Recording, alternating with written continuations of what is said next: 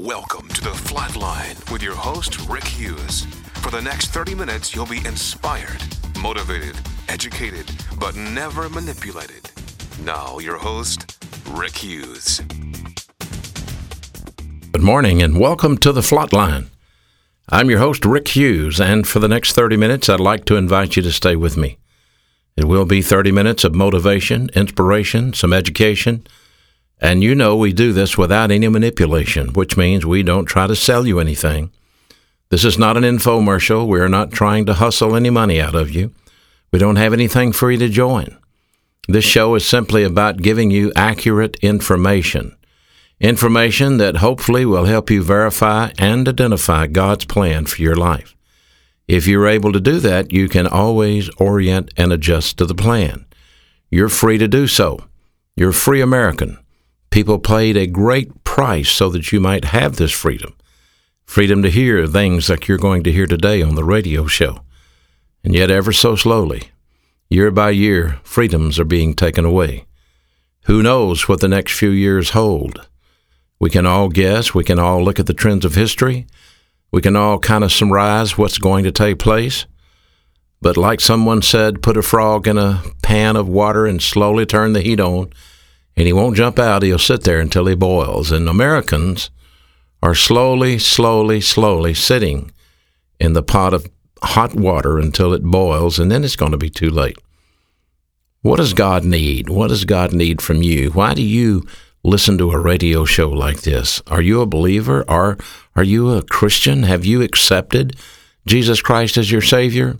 Then what's the plan for you? Why has God left you here?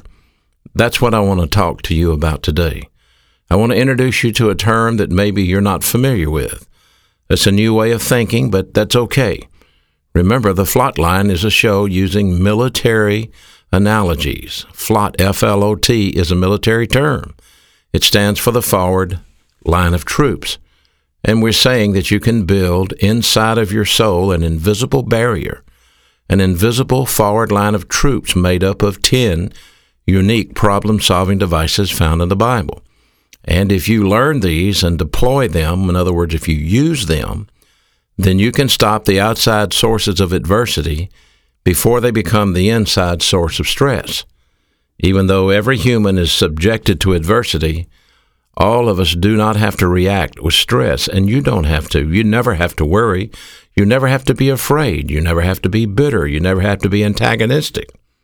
These are all sins that you choose to do because of circumstances or people that have crossed you or alienated you, made you angry, made you mad. So you don't have to live like that. The Christian life is a unique way of living. It's a supernatural way of living, and it includes a supernatural power.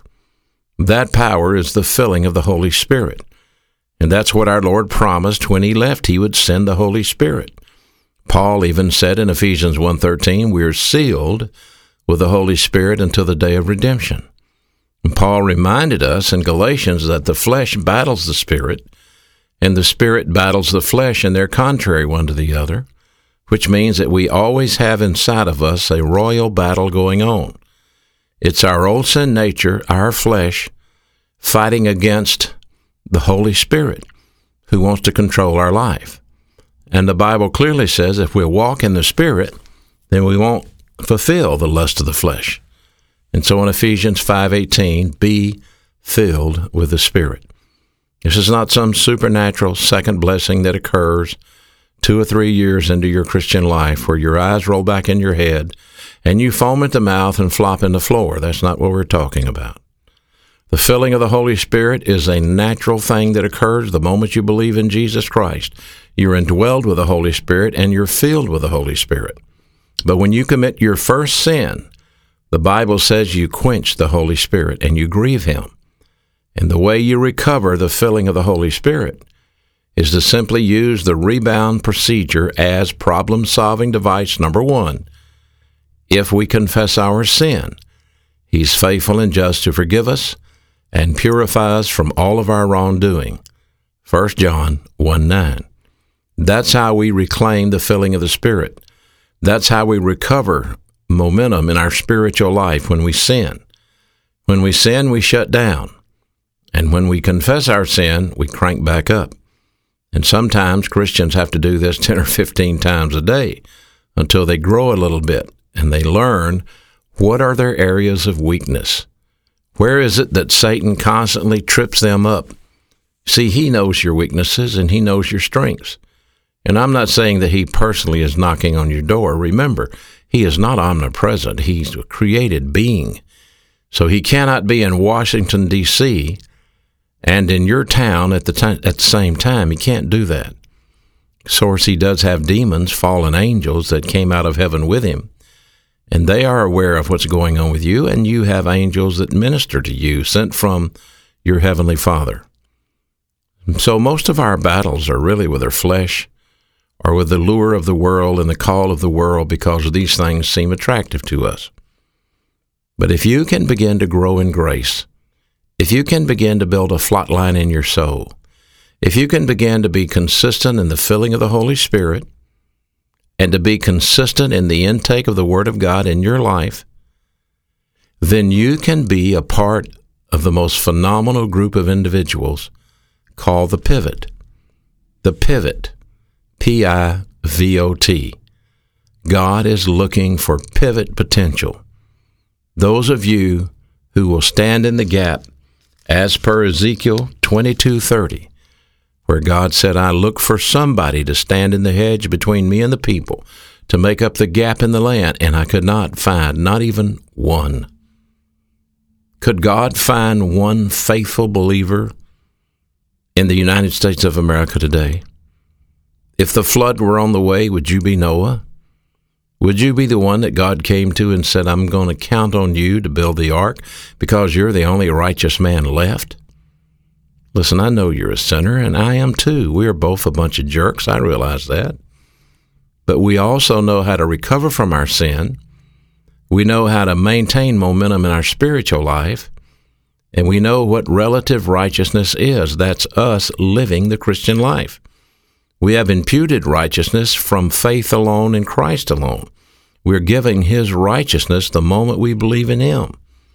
But then we have relative righteousness, which is what we build, we maintain, and these you may call good works or good deeds, and they're rewarded at the judgment seat of Christ as gold, silver, and precious stones in 1 Corinthians 3. So as a member of the royal family of God, if you're advancing daily, if you're filled with the Holy Spirit, if you're taking in the Word of God on a consistent basis, which I've implored you to do for a long time on this radio station, I've reminded you that I'm not a pastor, and your job is to get under a qualified pastor who can teach you the Bible. And when I say qualified, I don't just mean seminary graduated. Sometimes that's more cemetery than seminary. I mean a man who, number one, has the gift of pastor-teacher. Number two, a man who understands the original languages. And number three, a man who is not a cruise ship director. So many churches have turned into cruise ships. And so there's always a party going on for some age group on some level. Listen, that may be fine, but that's not how you grow spiritually. The Bible says you study to show yourself approved unto God, a workman that needeth not to be ashamed, rightly dividing the word of truth. The pastor is the teacher. He's the communicator. He's the man that's supposedly gifted by God to study the Bible and make it come alive to you, teach it to you, so that you can then understand it and you have the opportunity to apply it in your life. And if you do that, then you are well on your way to being a member of the Pivot. The Pivot is a core group of mature believers that God uses to sustain a nation. Did you hear me? It is a core group of mature believers that God uses to sustain a nation. In the days of Noah, there was only one Pivot, and that was him. He was the Pivot. And we're going to take a look today at another man who made up the Pivot and some people who were with him. But first of all, before we go there, I want to go to Joshua, the first chapter. I want you to remember that Moses has now passed away because of what happened at Meribah on the second incident When Moses struck the rock instead of speaking the rock as God had told him to do, Moses was not allowed to go into the promised land. God reprimanded Moses for misrepresenting him in front of the people, and he told him, "You will not go into the promised land." So Moses passed his leadership on to Joshua, and in the last year of the life of Moses, he wrote the book of Deuteronomy, called the Second Law. And then he died, never having entered the promised land. And when Joshua took over, reading now from Joshua chapter 1, after the death of Moses, the servant of the Lord, it came to pass that the Lord spoke to Joshua the son of Nun, Moses' assistant, and he said this, "Moses, my servant, is dead. Now therefore arise and go over this Jordan, you and all of these people, to the land which I am giving to them, the children of Israel. And every place that the sole of your foot will tread upon, I have given you, as I declared to Moses, from the wilderness and this Lebanon, as far as the great river, the river Euphrates, and all the land of the Hittites, and to the great sea towards the going down of the sun," that's the Mediterranean Sea, "shall be your territory, and no man shall be able to stand before you all the days of your life. As I was with Moses, so I will be with you. I will not leave you, nor forsake you. Only be strong and of good courage. For to this people you shall divide an inheritance, the land which I swore to their fathers to give them. Only be strong and very courageous, that you may observe to do according to all of the law which Moses my servant commanded you. Do not turn from it to the right, nor to the left, so that you may prosper wherever you go. This is the book of the law, and it shall not depart from your mouth, but you shall meditate in it day and night, that you may observe to do according to all that is written in it. For then you will make your way prosperous, and then you will have good success. Have I not commanded you, be strong and of good courage? Do not be afraid, nor be dismayed, for the Lord your God is with you wherever you go." 3 times God mandated him to be strong and to have good courage and to not be afraid. And God told him to stay in the Word, stay in the law. Now we have the Scriptures today, the Bible. We're not under the law anymore. We're under a new law, the resurrection law of the Lord Jesus Christ. Remember that. We're not under the law of Moses, and most people don't even know what that is anyhow. Codex 1, Codex 2, and Codex 3. Jesus Christ our Lord fulfilled the law. We're under the law of grace now. So here is an illustration I want to give you. As long as Joshua was in charge, things went great. He did exactly what God told him to do, but it came today that Joshua died. Joshua passed on, and things went bad. See, the first thing that went bad is as they went through the land, conquering the land, they did not drive out the enemy. The next book after Joshua is the book of Judges in the Bible. And Judges chapter 127 says, Manasseh did not drive out the inhabitants of Beth-shan and its villages on the Tanakh. And its villages are the inhabitants of Dor, and its villages and the inhabitants of Ibaim. On and on and on it goes. All the way. I can read to you constantly. Ephraim did not drive out the Canaanites, nor did Zebulun drive out the inhabitants of Kitron, nor did Asher drive out the inhabitants of Akko. On and on and on. They knew they were supposed to get these people out of the land. They knew they were not to intermarry and intermingle with these people. And yet they compromised. Principle number 1, you cannot be a member of the pivot if you compromise. You cannot be a member of the pivot if you compromise. My pastor taught me a word many years ago called syncretism. Syncretism is when a Christian tries to sync 2 things together that don't go together. Compromising is syncretism. You cannot mix A and B together. They don't mix. And yet Christians try to do this all the time. And so Israel was disobedient to God. And the Bible is very clear in Judges chapter 2, reading from verse 7. So the people served the Lord all the days of Joshua, all the days of the elders who outlived Joshua, who had seen all the great works of the Lord which he had done for Israel. And Joshua the son of Nun died when he was 110 years old. And then verse 11, the children of Israel did evil in the sight of the Lord and served Baal. See, these people that they left in the land, they were able to convert them to their religion. And they served Baal, and they forsook the Lord God of their fathers who had brought them out of the land of Egypt. And they followed gods from among the gods of the people who were all around them. And they bowed down to them, and they provoked the Lord to anger. Principle number 2, you cannot be a member of the pivot and serve another God. This is exactly one of the things that is happening in America today. We're a melting pot. We're a mixture of many different religions and races.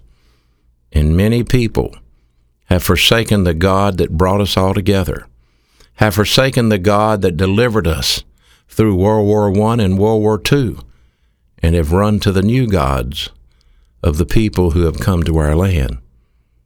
And thus you're seeing today a conversion of America away from Christianity into whatever it is, paganism for sure.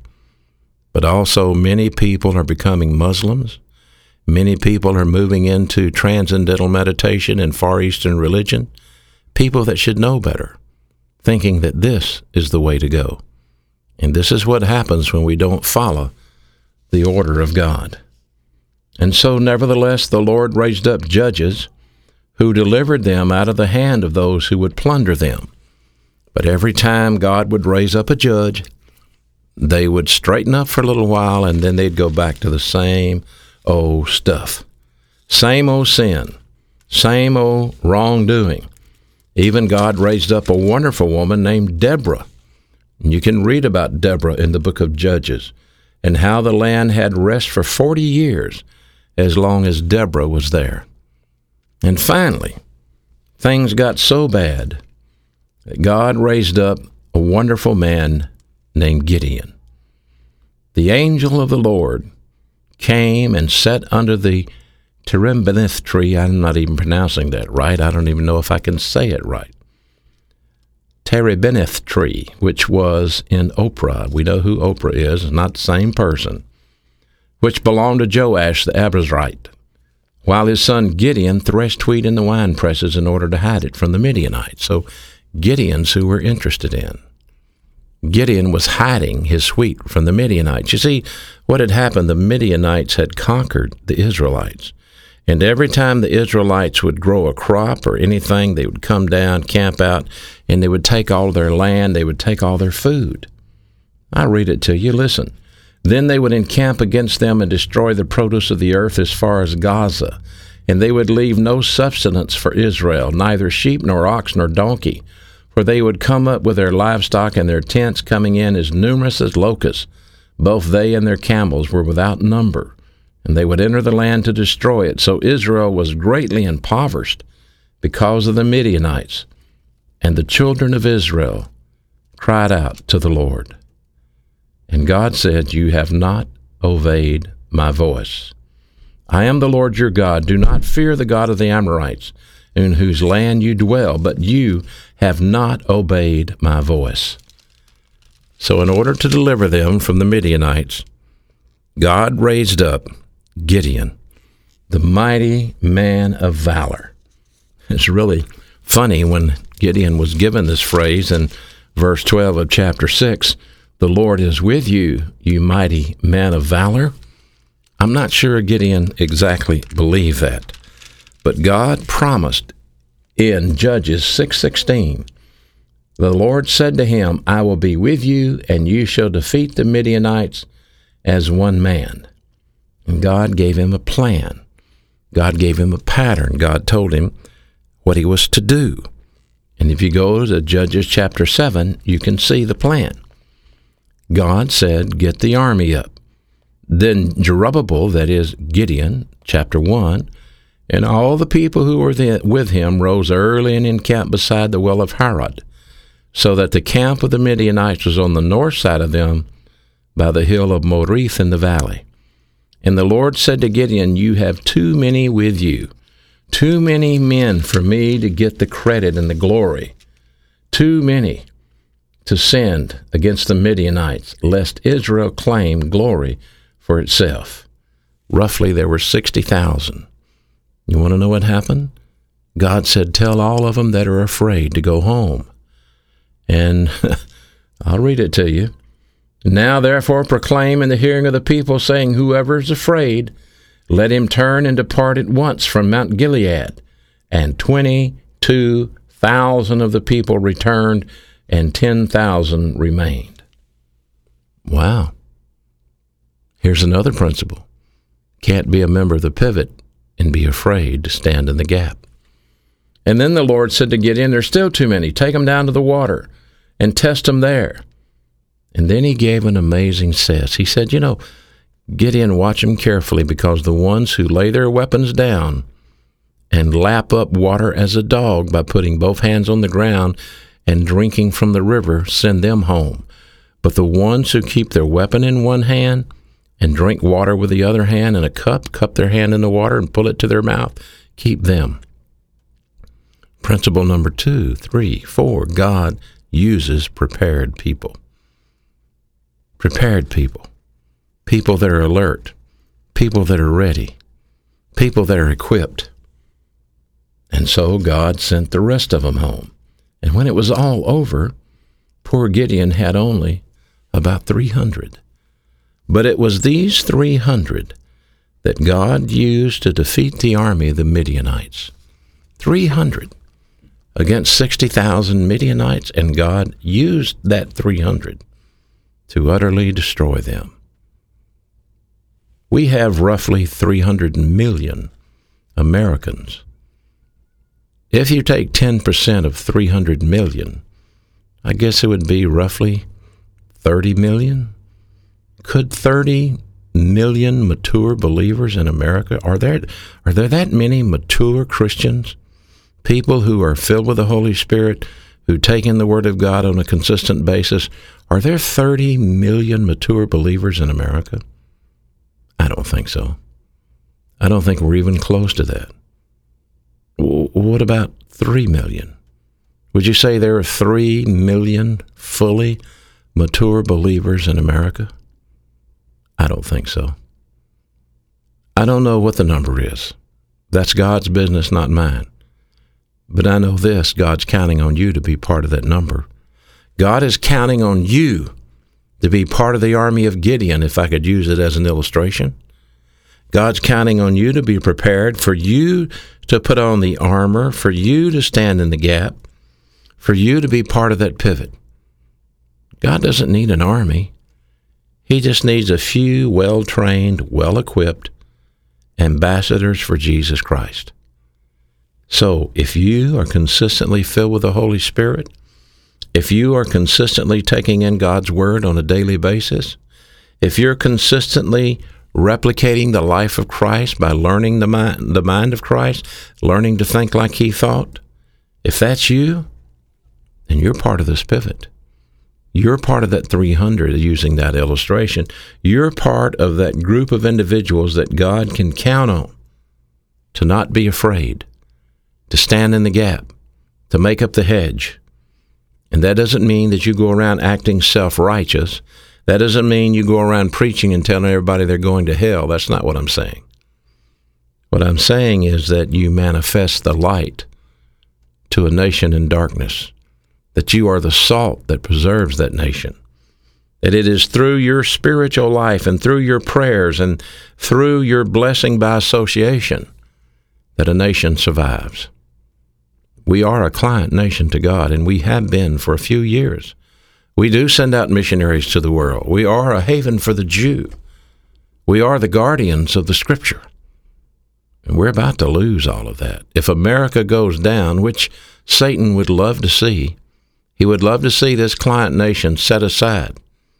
That way he thinks maybe he can stymie the plan of God, but it won't happen. I can assure you, if this nation goes under, God will deliver mature believers to the other side. He always delivers a remnant of his children. You might be in that remnant. He may take you to the other side and use you to proclaim his word. You are to be in the pivot. You are to be in that core group of mature believers that God can count on. You are to be one of those 300 that didn't lay your weapons down, but that put one hand down and had one hand on the weapon. You're to be the person Paul talked about in Ephesians 6, who puts on the armor of God so that he can stand against the strategy of the devil. That's you. You're that person. Now, I wonder if you believe that. I wonder if you're serious enough about your Christian life to realize the awesome responsibility that God has given you. Are you afraid? Then go home. That's what Gideon said. And 20,000 said, see you later. You know what that means? It means they're willing to let someone else fight the battle for them. Are you, as a Christian, willing to let other people fight the battle for you? Are you, as a Christian, willing to let other believers maintain your security and your freedom while you enjoy the gifts and forget the giver? Is that you? Or are you willing to forsake all to follow him? Are you willing to march into battle to represent Jesus Christ in the daily angelic conflict of life? I'm counting on you. I believe that should be you. I believe you're the person God is looking for. I hope you've been listening today. I hope you've been paying very close attention, because you are very important. We stand on the edge as a client nation. We are facing unbelievable tests in the coming years. And unless you reach spiritual maturity, unless you represent Jesus Christ to your generation, the next generation won't have a chance. And America will be history.